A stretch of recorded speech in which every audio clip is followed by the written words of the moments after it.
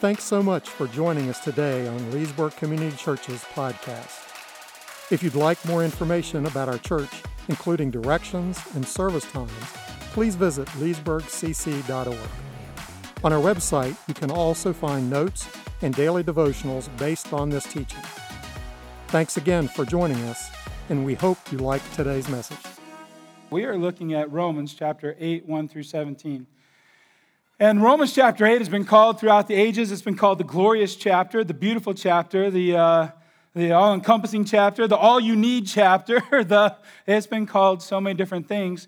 Many pastors will spend literally 3 to 4 months just working their way through chapter 8. And there are volumes of books written out there just on chapter 8 alone. It is literally the hallmark and the foundation we can find in it, the hallmark and the foundation of our faith. There's so many theological imperatives in it that we can literally anchor ourselves. We can tie ourselves, if you will, to the footings of chapter 8 and be secure in our walk with Christ. So what I'm attempting to do this morning is extremely difficult, and I'm going to obviously not do it incredibly well. We will go back to it at some other time, and we're going to take a lengthy time and do a deep dive. But what I also want to challenge you in is don't wait for us. Don't wait for us to get to a place as a church that we can do a deep dive into just one chapter. If you have never, or if it's been a while since you have studied chapter 8 of Romans, I'm just going to give you the challenge right now. Go study it. And if you're like, hey, I don't have any resources, we will pile you with resources. I will get you whatever you need to be able to study Romans chapter 8. It is that amazing of a book, and it is that amazing of a life-changing chapter in the book of Romans for us as we walk through it. So I hope you will take me up on that offer. I hope you will begin to study this chapter, and I hope it'll be a blessing to you. So the series is started with, we're calling it This Is Us. Now, we've had a series in the past where we've called it This Is Us, and we'll have another series that we'll call it This Is Us. We just need to take time each year and in the cycle of the year to say, hey, who are we, and what is it that we're doing? And it's more than just a Vision Sunday talking about some of the particulars you might be doing in our church. It's really, who are we as followers of Christ? Who are we as Christians? How did we get that name? What does it mean to call ourselves a follower of Christ or a Christian? And what is it that we should be about? Now, not just what is it that we should be about at Leesburg Community Church. What is it that the church that belongs to Christ should be about throughout all time? And so we're going to take a good look at that over these next few weeks. We're going to remind ourselves why we do some of the things around here that we do, that they're based in Scripture. They're by the call of God that we would do these things. And they're based upon who we are in Him. And so really that's where we wanted to start this morning as we started this series, is we wanted to start with, we belong to Christ. And if you're going to go, oh, okay, yeah, I knew that one. No, that was a good one. Man, great, glad I came to church. No, seriously. We belong to Christ. That's our foundation for everything. Everything of who we are and what we do as followers of Jesus Christ stems from the fact that we belong to Christ. And it wasn't a belonging just because we one day woke up and said, you know what? I need a little religion and I should have a little Jesus, and that pastor did a pretty good message. So yeah, I'm in. And every once in a while we got some good songs to sing, and that's a good thing too. Great. No, not even remotely close. You actually had very little to do with the process. You're like, well, yeah, I had everything. No, really. God stepped in and did the work for us, and then He called you into a relationship. He literally pulled, and called you into a relationship with Him. And then He gave you the faith to believe in Him. Because you ever thought about it? Without Him giving you the faith, this stuff is crazy. I mean, seriously, this stuff is crazy. And without the faith that He'll give you to surrender your life to Him. Come on, you know how we are. We're going to talk about it in a minute. But we're the kings and captains of our own life, right? That's what makes most sense. That's what we can deal with most rationally. And the faith in Jesus Christ calls us to abandon that because He abandoned His life because of His great love for us. And so now we abandon to Him, and He gives us the faith. That's the only way we believe. And so let's walk through that today. As quickly as we can, we're going to do an overview of this chapter. We could have looked at some other passages, and I just really felt the Lord saying, this one, sit here today. And so that's why we're where we are. So the first thing I want to bring up is just that. We belong to Christ. And we find it in Romans 8, verses 1 through 4. So read that with me. Therefore, there is now no condemnation for those who are in Christ Jesus. Because through Christ Jesus, the law of the Spirit who gives life has set you free from the law of sin and death. For what the law was powerless to do because it was weakened by the flesh, God did by sending his own Son in the likeness of sinful flesh to be a sin offering. And so he condemned sin in the flesh in order that the righteous requirement of the law might be fully met in us, who do not live according to the flesh, but according to the Spirit. It starts out by saying that there is no condemnation for those who are in Christ Jesus. And the reason why it says that is because there is condemnation for all those who are not in Christ Jesus. There's condemnation for all of those who live by the flesh. And every single one of us, no matter where we are in our walk with Christ, at one time we were a person who walked by the flesh. And the flesh was destined for death. The flesh pursued death. The flesh pursued everything that was unrighteous. It pursued its selfish motivations and set up its own law, the law that would please itself. And as we ran after that, we were separated from God. As we ran after that, we became enemies of God, which we're going to look at in a second. But God did not leave us alone to our own demise.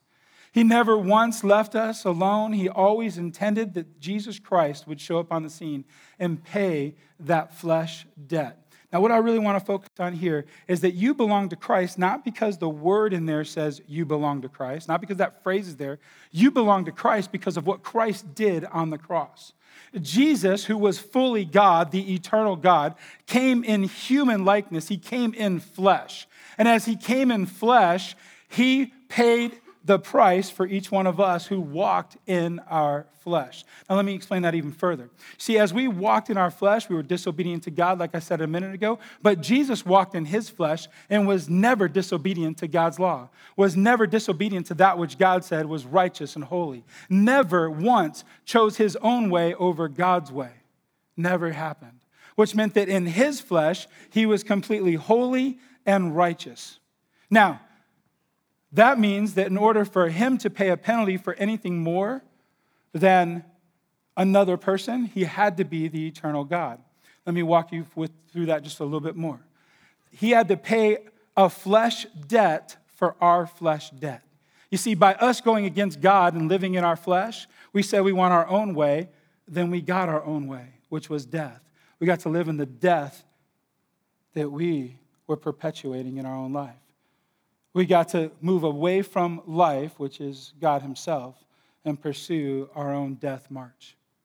And Jesus came in the flesh, lived perfectly, and so that in order to pay that death penalty that was on us because of living in our flesh, he had to die in his flesh so that his flesh would pay that penalty. See, it was a flesh sin, so a flesh sin had to be paid, because he was perfect and righteous. And you're like, okay, I get that.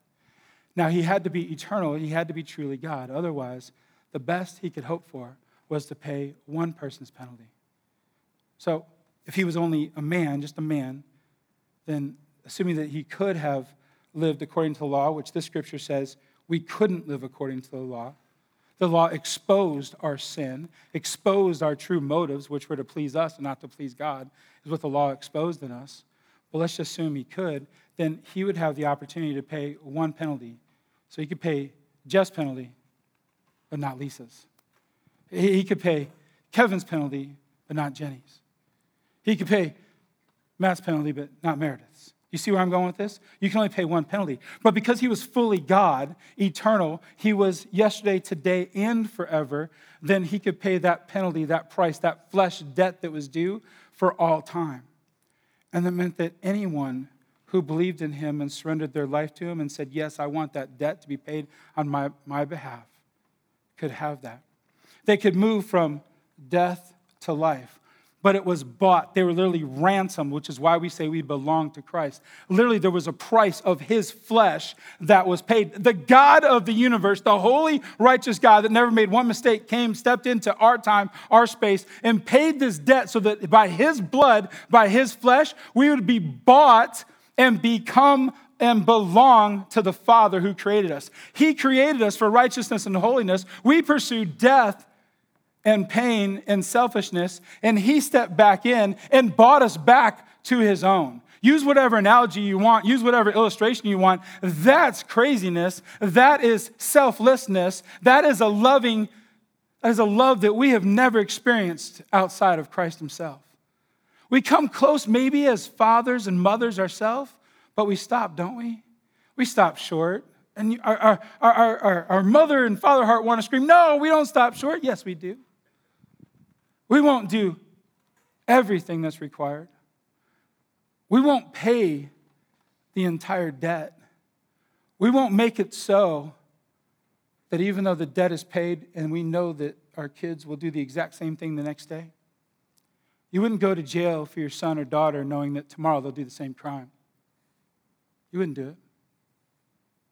You see, we stop short. But the loving, perfect Father, the eternal one, the one who says, I want you to belong to me, and as you belong to me, I'm going to give you my spirit to ensure that you will always know that you're mine and that I will always be with you, and you will never again be out and apart from me, but I will always be with you. He said, I will do this on behalf so that you will belong to me. If that doesn't cause your foundation to become secure, then we need to do a lot more talking. If we have to start there because that's where everything begins. That by his great love, he gave this amazing and paid this amazing price on our behalf, a price that we couldn't pay. It secures us because it's not because we did something good to deserve it. It is simply because he loved us that much to buy us back from our selfish ways. You say, hey, I wasn't really that selfish. I'm not that bad. Then we just need to be reminded where we were before Christ. And so that's the next part we look at in Romans 8 because Paul was dealing with the same thing. He goes, let me remind you. Yes, there's no condemnation for those that are in Christ. You are no longer condemned. You have life. And that means that in other parts, Paul says that each time it's as if Christ is crucified again, that his flesh is crucified again on our behalf. That means yesterday when you made that mistake and you lived selfishly, he was crucified again for you. That means this morning when you lived selfishly and he was crucified again for you. That means that earlier this morning during the 8:30 service when I was just a little bit grumpy and my heart wasn't on worship or the Lord and I was thinking some pretty crummy thoughts about somebody he paid the price one more time for me so that I could get my heart right. So that I could be united with him, never again separate. So I could leave the selfish ways that I was tied and enslaved to. And so Paul says, let me remind you of who you were. Romans 8:5-8 says this, we were dead and slaves to the flesh. See, those who live according to the flesh have their mind set on what the flesh desires. But those who live in accordance with the Spirit have their mind set on what the Spirit desires. The mind governed by the flesh is death. But the mind governed by the Spirit is life and peace. The mind governed by the flesh is hostile to God. It does not submit to God's law, nor can it do so. That's why we say we're slaves. It's because not only did we not have our minds on the things of God, not only were we hostile to God, but we could not submit to his law. Even if we randomly did a few nice things, even if we did a couple good things here or there, even if we had the streak where we were pretty nice people, we could not submit ourselves to the law of Christ because it flew in the face of our own law in God. It came against us because the law we lived by was the law that pleased us. The law that we lived by was the law that promoted us and what we wanted and our desires. And so to live by God's law would be to put to death our law, and we weren't willing to do that. Those who are in the realm of the flesh cannot please God. That's where we were. That's who we were. And we can't forget. Because sometimes we forget that we belong to Christ. And sometimes we forget that there's no condemnation for those who are in Christ. And sometimes we forget that we once pursued the selfish nature but that we were slaves, and we forget that now that we belong to Christ, we are no longer slaves to that. And we need to be rooted in the fact that Christ, while we were still sinners, Christ, while we were still pursuing our own, Christ, while we were still pursuing our own law and our own selfishness, he stepped into our time, into our space, and he died for us freely as a gift of grace and as a gift of mercy. See, we did not deserve for him to do that, but he did it. We did not deserve for him to pay that price, but he did it. What we did deserve was death, which was the penalty that was upon us, and we deserved to actually pay it, but his mercy poured over us, and we did not have to pay that debt. It was paid for us.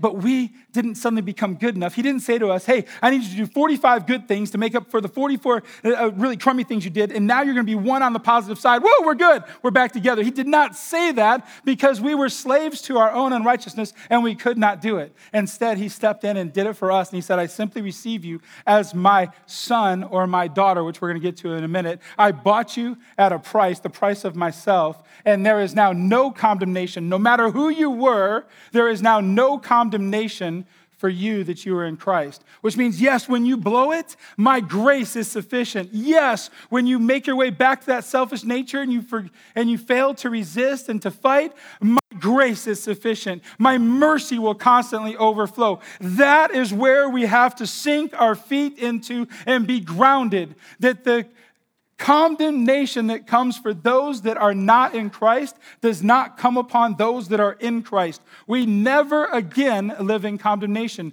We live in mercy and in grace and in forgiveness, and we live with the Holy Spirit guiding us towards life. And why is that so critical? Because it will take an entire lifetime, and we will make plenty of blunders, and we will fail miserably. And we will choose the selfish path instead of the righteous one. And the Lord said, I know. And I'm going to be with you. And my grace and mercy is sufficient. Now live with me. Now live with me. So by belonging to Christ, we realize who we were. But now we need to understand that we are alive in the Spirit, and the Spirit is within us. That we now live. It's not just enough to know that we belong to Christ. It's not enough to know that there is grace and mercy, but we now live in the Spirit, and the Spirit is within us. We live with the power of the Spirit in our lives. Read with me 8, 9 through 13. You, however, are not in the realm of the flesh, but are in the realm of the Spirit. If indeed the Spirit of God lives in you, let me pause for a second, because we're going to see that if you want to circle that in your outline, all the different ifs, that's not a doubt. That's not a, hey, maybe this happens. That's not a wondering, hey, if this should happen to come about. It doesn't mean that at all. It literally means if, as indeed is the case. So you could actually replace that with the phrase, if, as indeed it is the case. So let me read that sentence I just read. You, however, are not in the realm of the flesh, but are in the realm of the Spirit. If, as indeed is the case, the Spirit of God lives in you. Do you see how that works? Do you see how that works? That the Spirit of God lives in us, so that because of what Christ did, because we don't live in the realm of the flesh anymore, it's because the Spirit of God lives within us. And if anyone, as indeed is the case, does not have the Spirit of Christ in him, they do not belong to Christ. If the Spirit is not within you, then you do not belong to Christ. But if, as indeed is the case, Christ is in you, then even though your body, which is subject to death because of sin, the Spirit gives life because of righteousness. And if, as indeed is the case, the Spirit of him who raised Jesus from the dead is living in you, he who raised Christ from the dead will also give life to your mortal bodies because of his Spirit who lives in you. Therefore, brothers and sisters, we have an obligation, but it is not to the flesh to live according to it. For if, as indeed is the case, you live according to the flesh, you will die. But if, as indeed is the case, by the Spirit, you put to death the misdeeds of the body, you will live. I realize that's a lot. So let me try to just summarize it real fast. Upon receiving the grace and mercy of Jesus Christ, the Spirit of God indwells us. And so we can say this, that as Jesus promised, if you love me, you will do what I say in John 14. Then I'll ask my Father, and he will give you another helper, and he will be with you forever. What an amazing promise. And he will be with you forever. And he is the Spirit of truth. The world cannot receive him. It does not see him or know him. You know him because he lives with you and will be with you. For all those who believe and receive the mercy and grace of Jesus Christ, he promised to send the Spirit of God to live and dwell within us, to seal us for all eternity, to teach us that which is true, and to show us how to live this new life. And every single moment that somebody says yes to Jesus Christ, that promise is fulfilled. To know Christ is to have the Spirit is the same thing. To know Christ and to have the Spirit in you is the same thing. To say yes to Jesus Christ, the Spirit immediately indwells you and you begin to live with him. Here's a couple expressions that are synonyms within this passage. Being in the Spirit is the same thing as having the Spirit in us. Sometimes we think of those two things as different, that we would act differently or that we would have some sort of we tend to think maybe even as an emotional response. To be in the Spirit is the same thing as having the Spirit dwell within you.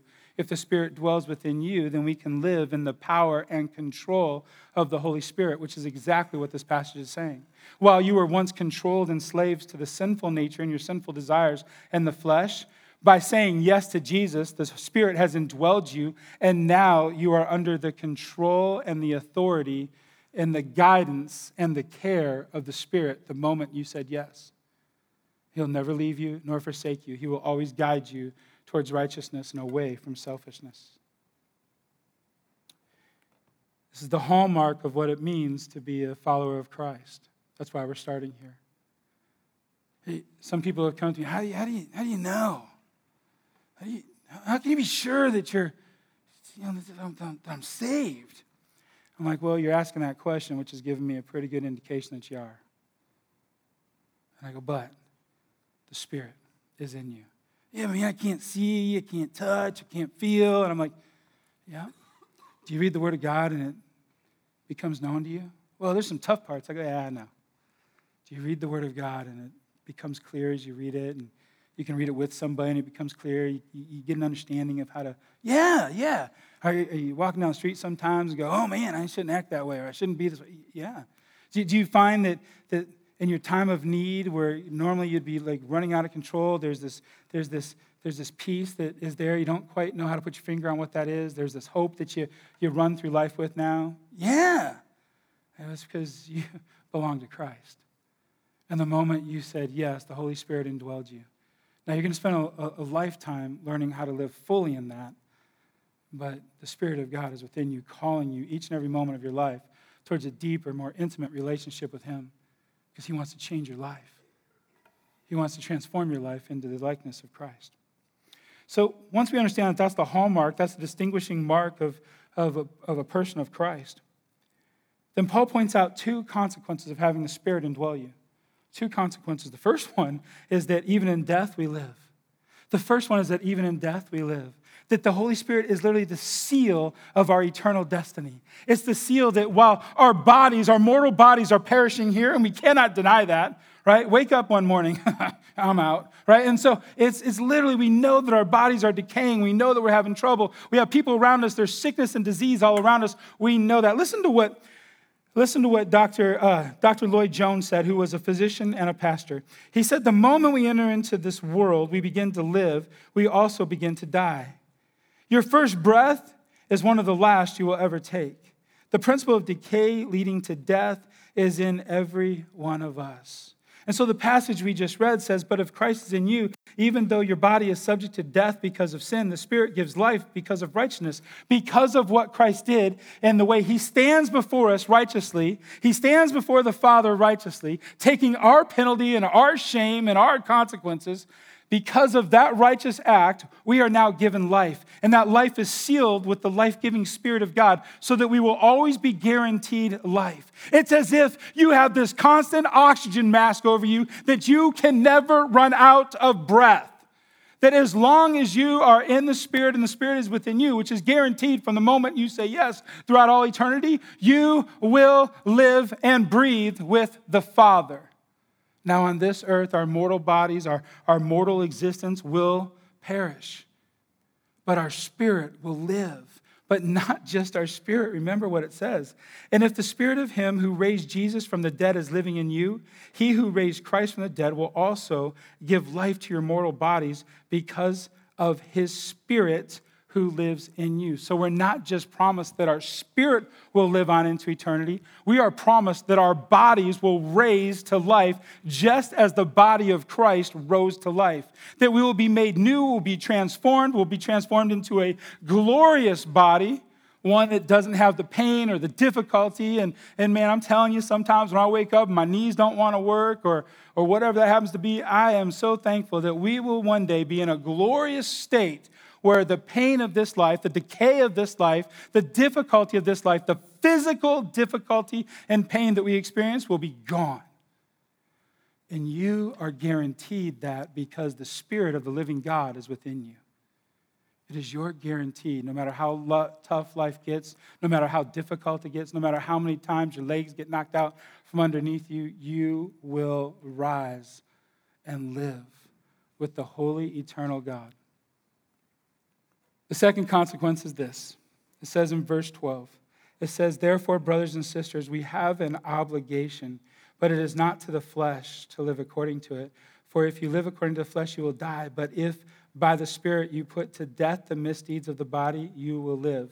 So it says that we have a debt. So the other consequence of the Spirit living within us, of giving us life, of paying our penalty, of remaining with us day in and day out, moment in and moment out, of assuring us of the love of God that is absolutely poured over us, of the mercy and the grace that is unending, that we have a debt, an obligation to be paid. Now let's be very clear. Paul's not changing things up. He's not saying that we paid anything in advance for that. Remember? He took us right when we were sinners walking our own way. He is not saying that we lose it ever. We never lose it. It is ours. It is guaranteed by the Spirit of God who cannot change yesterday, today, or tomorrow. He's the same God. He does not change. So our salvation, our transformation, our regeneration, our mortification, it is all guaranteed by the presence of the Holy Spirit in our lives. But now because of that, we now live as Spirit-led people, seeking Spirit-led choices, seeking a Spirit-led life. And so we put to death the things of our flesh. It means we're now on God's side. And we, with the help of the Holy Spirit, will put to death our flesh. And what does that mean? That means when the evil side of us, when the selfish side of us creeps up, we hold it captive to the thoughts and the knowledge of what a Spirit-led life is, and we say, and we cut it off right at the legs. Christ said, for those who will come after me will have to pick up their cross to follow me, literally crucifying on a daily, moment-by-moment basis their old life. Now, the Spirit is not a tool that we pull out of our pockets to go, yeah, fight your old nature. No. The Spirit is what empowers us. The Spirit is what leads us. The Spirit is what guides us. The Spirit is what tells us that this is of our old selfish nature and this is of our righteous one. This is of the enemy. This is of your Father. And so we, through the fight and through the power of the Spirit, we put to death that which is not of the Holy Spirit, that which is not God's. We put to death that which is of the sinful nature. And we go about that all day long. Well, how do we do that? How do we enter into this life with the Spirit? And how do we live with the Spirit? And how do we put to death and practice putting to death that old nature? The very first thing we do is we need to be in the Word of God, learning what righteousness and holiness is. We need to be in the Word of God so we can learn the voice of the Holy Spirit. We need to be in the Word of God so that we can learn to measure that which is right and holy and that which is not. I sit down with people all the time. And if this happened to one of you, just thank you for sitting down with me. But I sit down with people all the time, and people say, well, oh, I got this situation and that situation in my life. As we begin to walk through it, I'm like, that's an unholy action. That's a selfish response you're having. That is, no, they're doing. I go, no, we're not here talking about them. We're here talking about you. You are a follower of Christ. We're going to talk about your response. We're going to talk to you about what the Spirit is already talking to you about. We're going to talk to you about what the Spirit is already pointing you towards, which is why we're here talking. And that is not holy and godly and righteous. And person after person will look back at me and go, really? I didn't think it was that bad. I didn't think that was really wrong. I'm like, oh, well, it's not wrong if you're following the flesh, if you're following your nature, if you're following your law, your rule, if you're following life made by you. But if we're following the holy God, if we're following righteousness, if we're following holiness, if we're seeking to be the son or daughter that God declares us to be, then yeah, it's out of place for you. You see, we got to learn that by being in the Word. We got to learn that by understanding and how to compare in my life. We got to learn that by exposing our flesh to the Word of God. And we got to learn that by learning to hear the voice of the Spirit. When you're in the Word of God, you will learn the voice of the Spirit. People ask me, like I'm sure they've asked you, how do you hear God? Read the Word of God. No, how do you read? Read the Word of God. Read it a lot.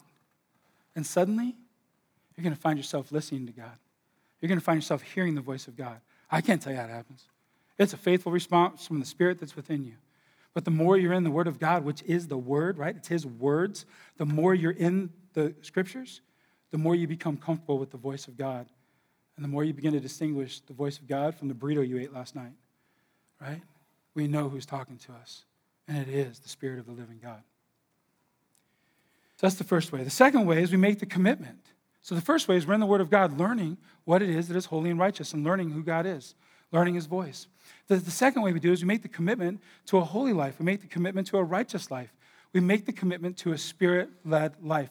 Daily we make that commitment. I'm going to live my life according to the Spirit today. The Spirit's already calling you to it. The Spirit's already doing that work. We need to make the commitment. We all know that's true. Look, man, you see me up here every day. Some weeks, my belly's a little bit bigger than other weeks. Why? Because I didn't make very good commitments that week. And this guy knows how to eat, trust me. And I can eat a lot. And when I make the right commitments to exercise and do the right things and eat the right way, it's a lot healthier for my body. It's a good week. And then sometimes it's a terrible week. But it's always the case of me not making a commitment towards that which is good and right, and instead making my commitment or my lack of commitment or even my care to live however I want to and however I feel in that moment. Our feelings will always lie and deceive us. That's why we start by every day while we're in the Word, making that commitment to righteousness and holiness. And finally, we literally become assassins. We become assassins. The first thing we do is we need to assassinate the sinful nature to the flesh. And I know that's kind of vulgar language, that's difficult language maybe, but we seriously would not allow somebody to just invade our home. We seriously would not sit there and allow somebody to attack our family. To go, hey, yeah, wipe them out. Have a blast. We would never think to do something like that. We would fight with all that we have. And if it meant taking the life of another person before the life of our loved one could be taken, as we're fighting for literally the breath of our life, we would do it. But yet in our sinful nature, we somehow think that we have to be casual, or that somehow the Lord's going to do all the work without us being involved, or that somehow we can just go, I hope that one doesn't really sneak up like it seems to be doing. No, we kill it. We destroy it. And when it rears its head, as Jesus said, if your right hand causes you to sin, cut it off. Now, don't go cut your hand off, but cut off that thing which you're seeking to grab with your right hand. Like, get rid of it. It says if your right eye causes you to sin, gouge it out. Don't gouge out your eye. Get rid of the thing that's causing you to sin. That thing that you want to really look at, that you want to really dive into. You know, the website, the thing on your phone, the pornography, whatever it happens to be. You just want to look. You don't have to gouge your eye out. Turn the stupid computer off. Right? That's what it means to say, I want to be a slave to righteousness and to Christ and to the things the Spirit's calling me to do. And I want to put to death the things of the sinful nature and the slave nature, because I was bought at a price and I belong to Christ. And He gave me the Holy Spirit to lead me and guide me every single day towards truth and righteousness, not towards sin and death. And I want to live in that. told you this was ambitious. I don't want to let you go without getting to this last point, because it's a beautiful passage. Let's read verses 14 and 17 together. For those who are led by the Spirit of God are the children of God. The Spirit you received does not make you slaves so that you live in fear again. Rather, the Spirit you received brought about your adoption to sonship, and by him we cry, Abba, Father. The Spirit himself testifies with our spirit that we are God's children. Now, if we are children, then we are heirs, heirs of God and co-heirs with Christ, if indeed we share in his sufferings, in order that we may also share in his glory. How do we know that the Spirit's within us? It's because he's constantly confirming it. How do we know when it gets tough and we've made a bunch of mistakes that we're still his children? Because the Spirit is confirming us. What is the greatest weapon that we have against the old nature, against the flesh? It's the fact that we are sons and daughters, and we've been being transformed into the likeness of the Father. And now what the Father wants becomes what we want. What the Father likes becomes what we like. What the Father desires starts to become what we desire. Right? We start to be that chip off the old block, if you will. Sons and daughters, you've been made heirs to the throne of God to receive all the blessings that Christ has received. You have been called into this most intimate relationship where the Spirit walks with you daily, never condemning you, but always seeking to transform you into the likeness of Christ. Never condemning you, but always giving you hope and peace. Never condemning you, but offering you life. Jesus said it was a life that's being offered in abundance. A life in the Spirit is one that it says in Galatians, there is no limit to. And what is there no limit to? There's no limit to the love that the Lord wants to lavish upon you or for you to give out. There's no limit to the joy that you can experience in this life or the joy that you can share. There's no limit to the peace or the hope. There's no limit to the kindness or the goodness or the gentleness. And there is no limit to the self-control that can be available in your life.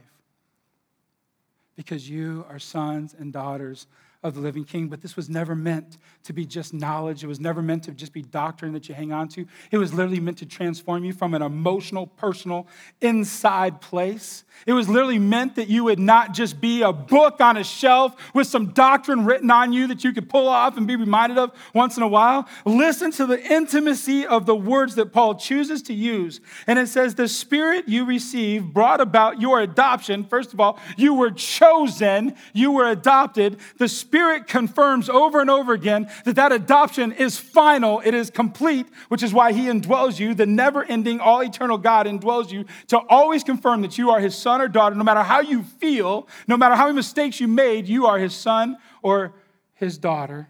And so that confirmation of that adoption is always being affirmed and reaffirmed. And it says, and by him, because of that great truth, because of what the Spirit is doing in your life, we cry, Abba, Father. Could loosely be translated, Abba, Father, meaning Daddy God. It could loosely be translated, Daddy God. The reason why we say loosely is because that could have a lack of reverence, but there's no lack of reverence there. It is a most intimate term. It's an endearing term where we have complete access to the Father. And it's an emotional access. It's an intimacy that we rarely find anywhere else. It's one that is given to us by his lavishing love and grace and mercy upon us, accepting us when we didn't deserve to be accepted, and then staying with us forever. And it is meant to be an emotional response that we would cry, Daddy God! That we would cry out in gratefulness, that we would cry out in utter surrender. You are my Father. And in that moment, we kill and destroy the sinful flesh and take on again the nature of a son or daughter of the living King. So the reality is, how does that work? The Spirit's guiding you every day of your life, every moment. And when you're faced with those really difficult, dark times, the Spirit's calling you out. And if I'm just really honest, it's my life every day. Every day I battle just like you to not choose the selfish, fleshly way. I have the same struggles and the same sin as you. And if we choose to anchor ourselves to any other identity, if we choose to anchor ourselves to the identity of what we do, or if we choose to anchor ourselves to the identity of that I'm a father or I'm a husband, we will fail, because the reality is this.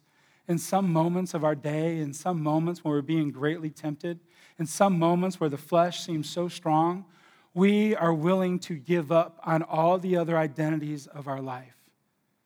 We're willing to turn our back because sometimes I'm just sick and tired of being a pastor. Sometimes I'm just tired of being a husband. Sometimes being a dad is just so stinking difficult. I've made so many wrong decisions as a father. Sometimes I just don't want to do the battle anymore. And those reasons aren't enough to keep pursuing a Christ-like life. There's just not enough. And to do the right thing and to resist holiness, and to choose holiness and resist the flesh, sometimes just saying I'm a pastor of this church isn't enough. Sometimes just saying, hey, if I go down this road and I just abandon all the things, and if I just run down this road for a week or two, maybe nobody will find out, but if they do, it's going to jack some people up, and I'm going to go, hey, you know what? I just can't do it anymore. I'm just a man. I'm just like everybody else, and I just want to be about me for a while. Yeah. Because I am just like you. If that's my identity, I'll lose it. Because I want to be rude sometimes. I want to be mean sometimes. I want to tell the person, even in our own church, who is just berating me about something they don't like about church. I'll tell them, jump in a lake. And the Spirit's screaming after me, you are my son. I gave my life for you. I will teach you. I will show you. I will give you what you need. You don't have it in yourself right now, I know. But you're mine. You're mine. And I won't let you go. Follow me, son. I'll take you to where you need to be. Follow me, son. In that moment, those are the most beautiful words I could ever hear. Because he's saying, I know you're not perfect. I am. I know you're having difficult making it. My strength is sufficient. My grace will overcome. My mercy is yours. Walk with me. That's the identity I have to rest in, not my other names or the other badges I wear. We got to know that we're sons and daughters of the King, bought at the price of his flesh that he paid on behalf of ours. So who are we? Sons and daughters, because we belong to Christ. And that's why we gather together, to learn more about what that means. That's why we gather together to worship. That's why we gather together in large groups and small groups, so that we can grow in that knowledge and that understanding. That's why we gather together, because we have to grow up as children of the living God. We have to learn his voice. And we have to follow him. That's our part. So, church, we gather together, we grow together, and there's all sorts of people in your life that need to know that there's freedom. And so we take that message and we go out and we share it so that others might live, not just us. All right? So this is us. You belong to Christ. Father, thank you. Thank you for who you are and what you do. Thank you for the reality of how you walk with us through our most difficult moments and our most selfish thoughts and the real us. You never turn your back on us, you never abandon us, and you never leave us. And we praise you for that. Thank you for your strength and your power in our lives.